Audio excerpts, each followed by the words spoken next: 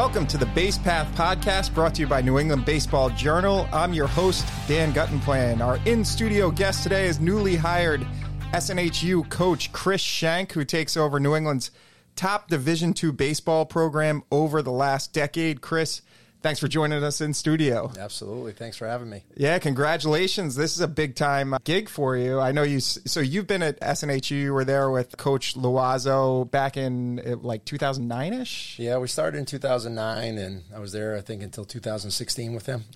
Yeah, and obviously the program's had a ton of success over the last 10 or 15 years. This kind of started, I guess the wheels started to kind of move on this coaching carousel this summer when Mike Gambino left for Penn State. Scott obviously followed him to Penn State. When did it kind of pop up on your radar that it might be a job that you'd be interested in? Yeah, well, ever since I left, I mean, first and foremost, I love Southern New Hampshire. The people there are great, and I'd always wanted to get back to Southern New Hampshire at some point in some capacity. And then obviously when the chips kind of started to fall this summer and that opportunity presented itself, I was definitely super excited about it. Did you have a sense that Scott was looking to move on from SNHU? Yeah, I think he's been there for, 13, 14 years or so at this point and has had tremendous success there. So knowing him on a personal level, he's super competitive, and he's done pretty much about everything he can do at the Division II level, except for winning the last game of the year, which is obviously super hard to do. So I think he was ready for a new challenge and a new opportunity. Yeah, and I know, so you have been actually a co-head coach at Southern New Hampshire before, along with Pat Austin. Scott had left for a year. He was at Oklahoma or Nebraska? Yeah, correct. Oklahoma? Yeah. Okay. And so you have experience in that role. Were you surprised that Pat was deciding to leave after last season as well, Pat Austin?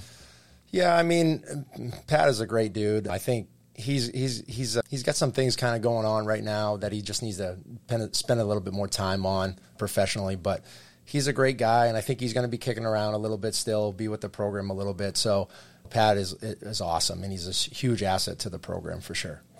And what will you do about rounding out a staff? That's kind of late in the game, I guess, late timing. Yeah, I mean, we don't want to rush anything. We have a few guys that we're talking to right now we're getting really close on, but I want to make sure I get the right people in there and not rush. We have a couple more weeks before school starts. So really just spend some time, make sure it's the right people, it's going to be the right fit for the program to kind of move forward with.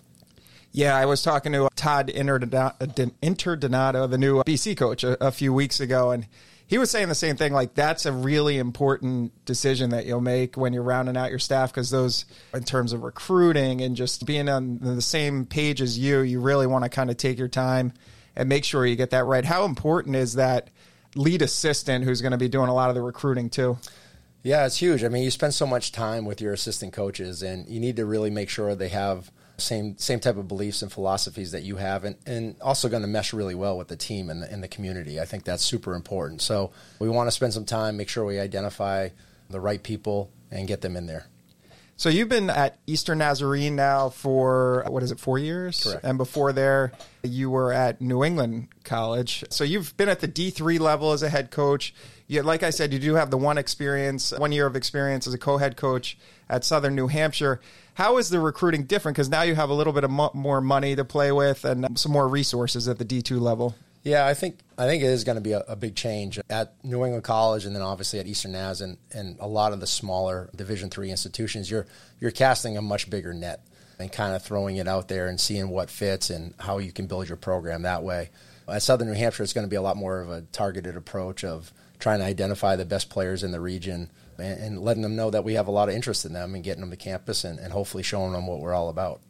Yeah, you're starting to see some D2 and D3 commitments in the class of 2024. Is that a top priority, like the first thing you need to jump on after rounding out your staff, you think? Yeah, I think the staff is the first and foremost thing that we're paying attention to right now. And then obviously just assuring the 2023s that are coming in right now that, hey, we're here and we're going to be here to support you and everything's going to keep moving forward and we're going to be okay. And then as soon as we kind of get in there, first official day is on Monday next week, we'll start that process of getting the 24s on campus. I know that we have a handful of commits at this point already, but just making sure that we're reaching out to those guys and just assuring them that this is still going to be a really good place for them.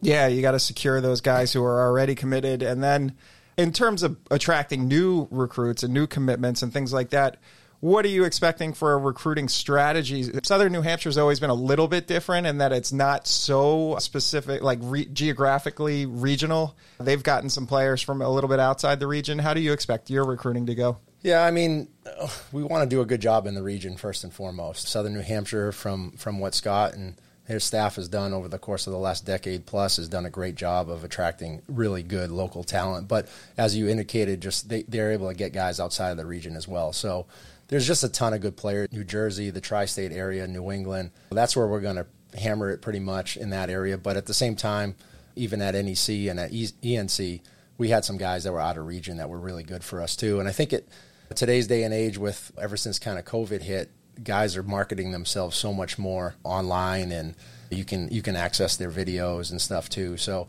it's a little bit easier to kind of attract some of that talent. Sometimes those guys from Florida or California don't necessarily want to come up to New England to play, but we've had some really good success historically at the programs I've been at, pulling some guys from Florida too that have been game changers for us. So.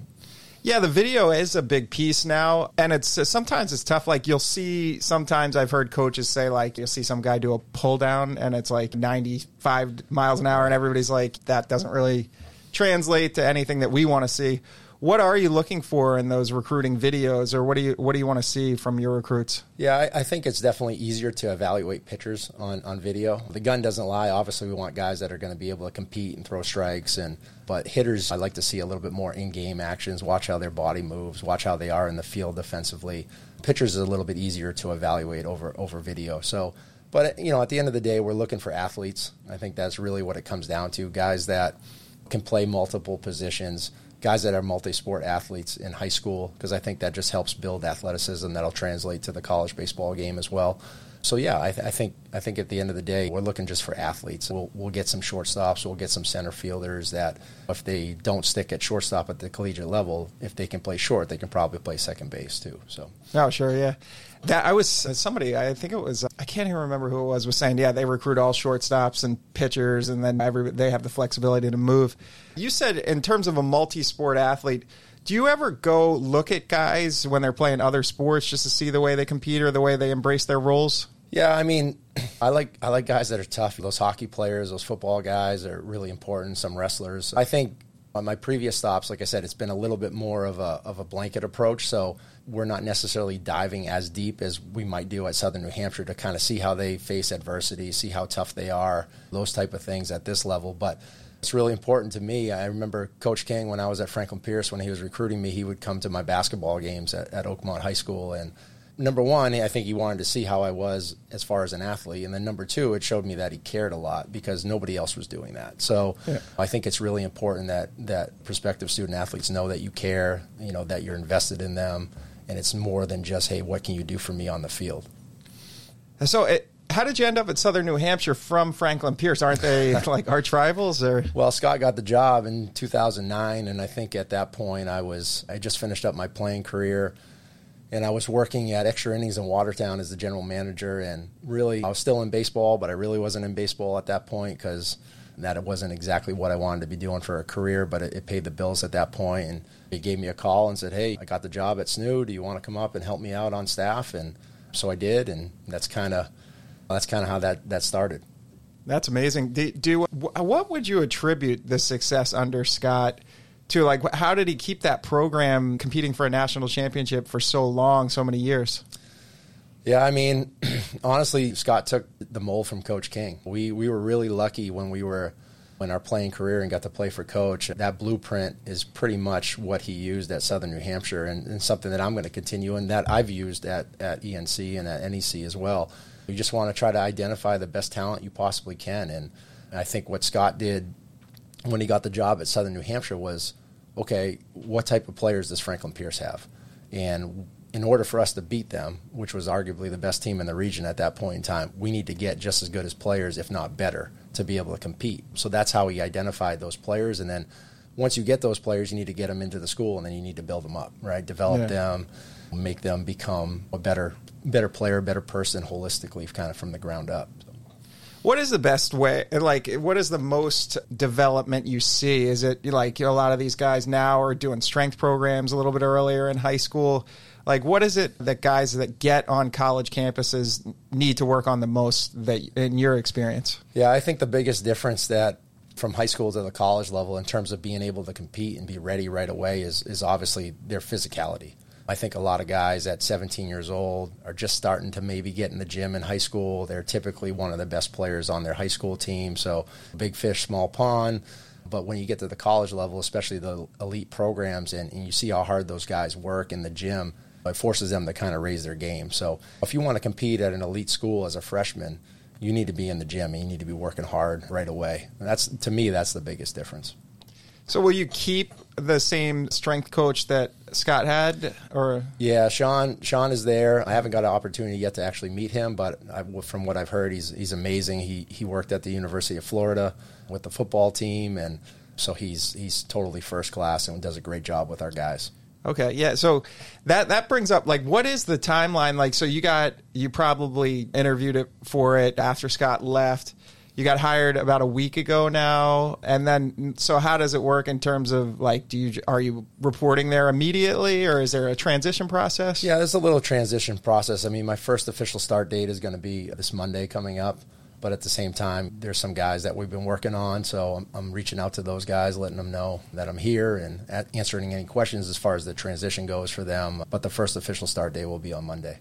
Did you have any recruits who have been like, hey, I'm going to open my search again because of the coaching change? Not yet. Not that I've been notified of, so really fortunate of that. And how does that usually happen? Do they just announce it on Twitter that they're decommitting, or do they call you? Or I honestly haven't been through that before, Oh, so really? It'll be new to me. That this is the first time I'm going into a job so close to the beginning of the season, and more of a high-profile job where there's scholarship money involved and things like that. So at this point, we've been really lucky as far as not having any decommits.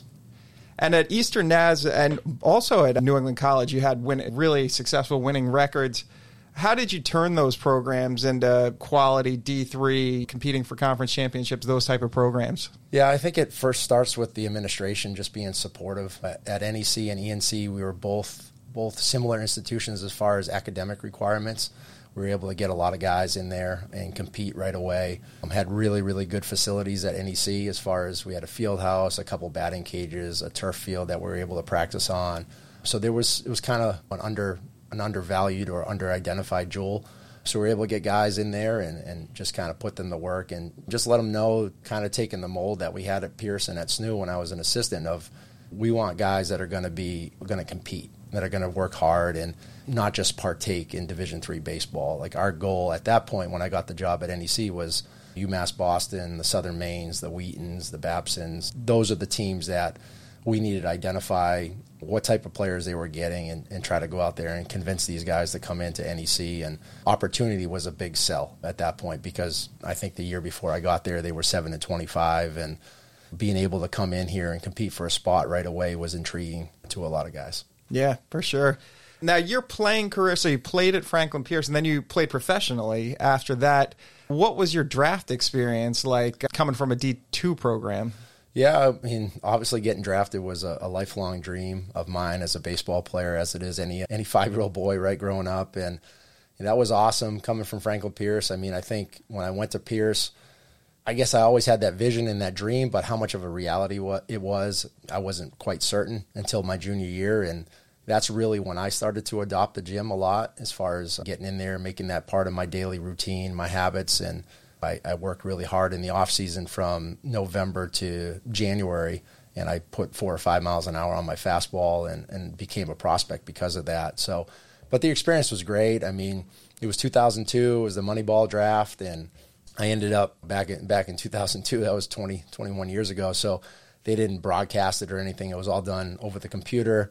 And I remember they had 22 rounds the first day, didn't get picked. I knew I was probably going to be like 15 to 25 in that range. At least that's what they were telling me. And the next day, the first round, my computer froze, and 5 seconds later I got a phone call from Tom Clark, the scout for the Oakland A's at that point, and he just asked me, hey, man, do you still want to play pro ball? And I said, yeah, absolutely, let's do this. So it was a great experience and something that I'll obviously never forget. That's awesome. So Billy Bean was the GM of the A's back then. Did he explain, like, here's what we see in you, this is what we really like? Yeah, I mean, not to me personally. I mean, I think Billy had a little bit more conversations probably with the first through fifth rounders than the 23rd rounder. But right. I think at that point with the Moneyball draft, they were looking for guys that competed really well, threw a lot of strikes, and they were kind of starting to dive into the analytical part of things for sure. So. And what was your fastball velocity like back then? It's not as good as guys now. I think I was pretty much like an 88 to 92 guy, maybe once in a while pop a 93. But I was more of a command and control pitcher. I could throw 4 pitches for strikes in pretty much any count. So I think eventually we're probably going to start to get back to that a little bit. Everybody now throws 100 miles an hour. In the big leagues, guys can time a jet engine. So if that's all you have, it's going to be really, you're going to have a hard time. So yeah, guys are going to start squaring that up. Right. So you played for 3 years in the Oakland A's organization, is that right? Yeah, 2002 through 2000. I got released in 2005. So okay, yeah. And I'm looking at the numbers; they're pretty good. It's like 3.81 ERA professionally, 12-12 record. Was it an injury, or like what kind of derailed your professional career? No, I think it just was one of those things. It's a numbers game. I had a decent career statistically, but I really wasn't doing anything to like stand out. I think in 2004 I had a really good year. I think maybe like a 3.9, and I pitched a bunch of innings in high A, and I was really hopeful that I was going to get a promotion to go to Double A at that point. And I thought I was right on the cusp, and it never happened. And I probably, on hindsight, I guess is 2020, right? Like I think that I wish I would have worked a little bit harder when I was there. Getting drafted was obviously a huge goal, but that wasn't the end goal. I don't think I probably took it as serious as I probably needed to, as far as like the gym and my conditioning and my nutrition and my sleep. But it's tough. That was 4 or 5 years being away from home, and at Franklin Pierce, I was 30 minutes from my house, so my family was right there. And all of a sudden, you get drafted, and they send you on a flight to Vancouver, British Columbia, and go get them, kid. And that was a little bit of a challenge, but I think overall I just wish I would have probably did a little bit more, because you only get one shot at it when you do, and I think I probably could have done a little bit more with my opportunity. Do you think it was more that you just didn't think there was going to be a path to the big leagues for you, that you didn't work hard, or was it more you were just a little bit like homesick and unhappy? I probably a combination of both. Like I think I wouldn't say that I was homesick. It's just hard. Like I don't think I did anything like.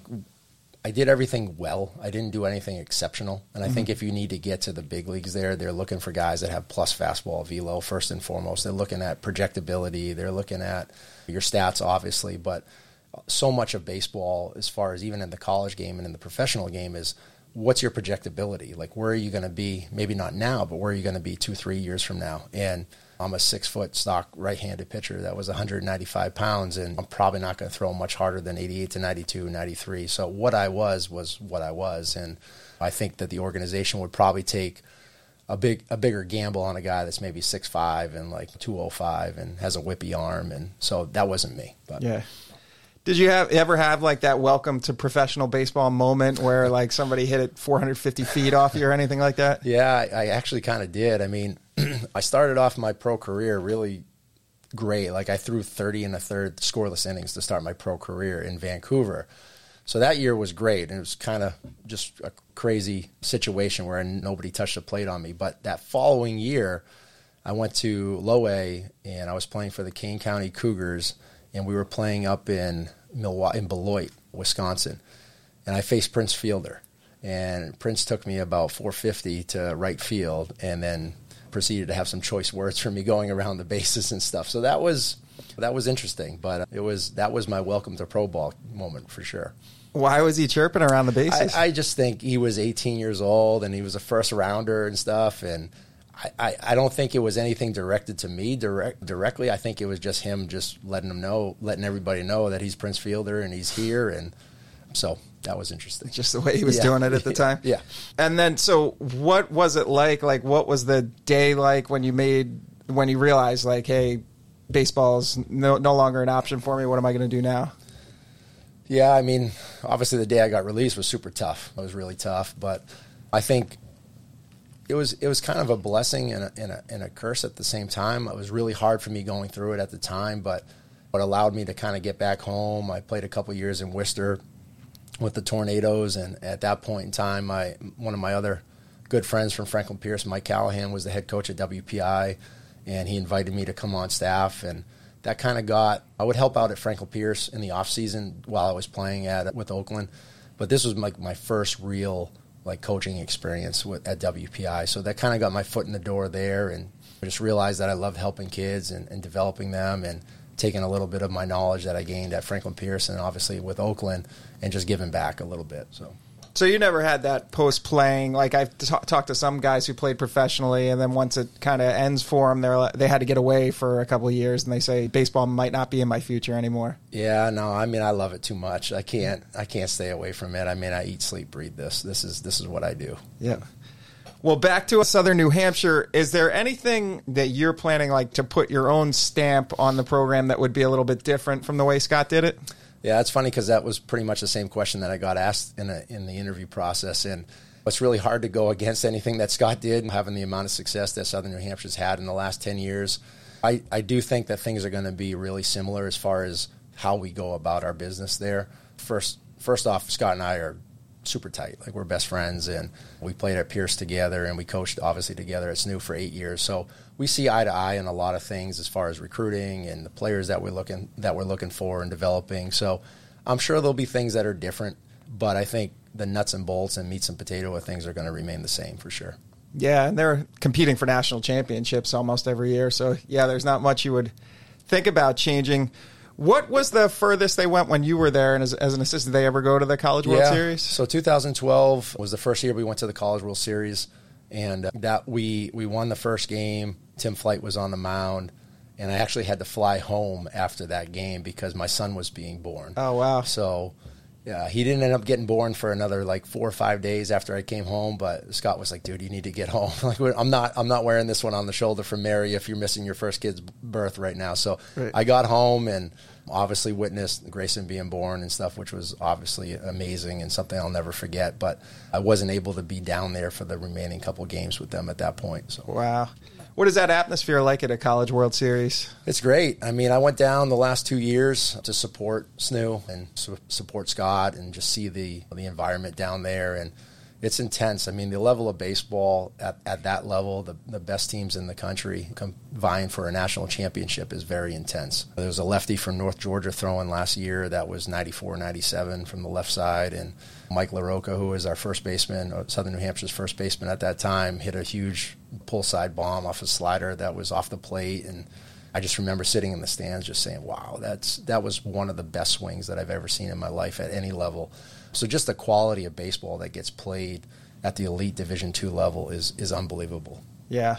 I remember talking to Scott a few times over the years about the state of the facilities at SNHU, and there was kind of a transition period a few years ago. What is it like now? Where is the home field? Where you guys are you satisfied with it right now? Yeah, first and foremost, I think James Gassman, who is our associate athletic director that handles all the facilities, does an amazing job with his team.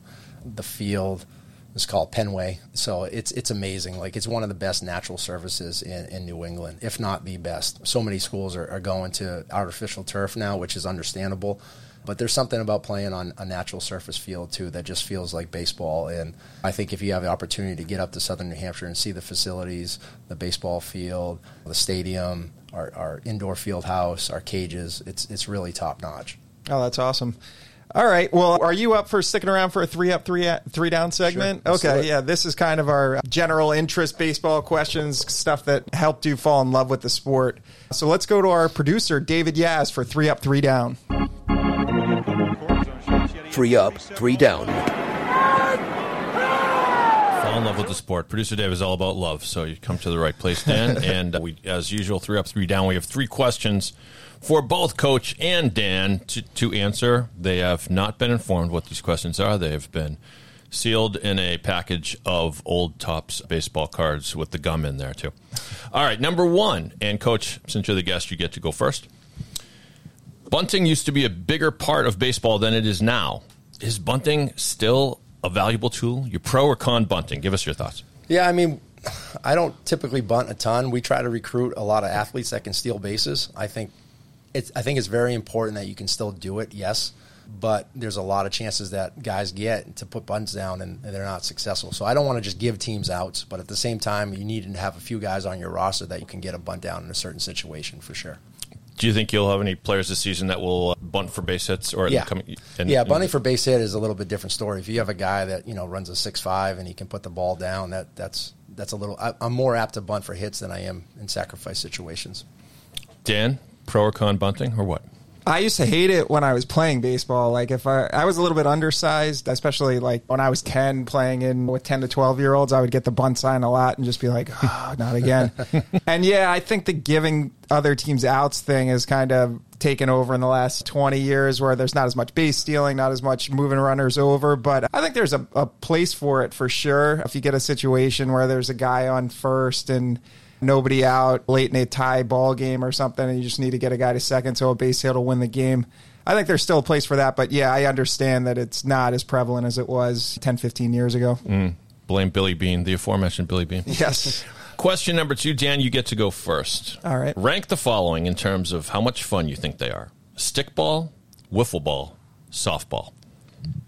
Wiffle ball's the best, I would say, number one. I haven't played much stickball, but I would say probably softball 2, stickball 3. Softball, I don't know. Like sometimes they have rules that you can only hit a certain number of home runs per inning, so then you're just trying to kind of like place the ball, hit the ball like in the gaps or like short of the outfield, and so I don't always like that part of it. But wiffle ball, I love playing wiffle ball. What's your command like as a wiffle ball pitcher?